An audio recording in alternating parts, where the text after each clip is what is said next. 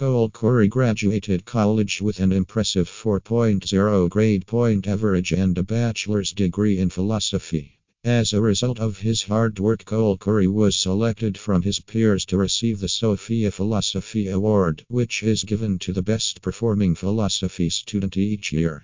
During his time at college, Cole Corey provided tutoring services to younger students that helped them adjust to life in academia. Cole Corey is the holder of a state and national record in football. His achievement for the highest number of kickoff return touchdowns in a single game of football is arguably the highlight of the time that Cole Corey spent playing sports. Cole Corey has worked in film and TV and has also made a name for himself as a musician.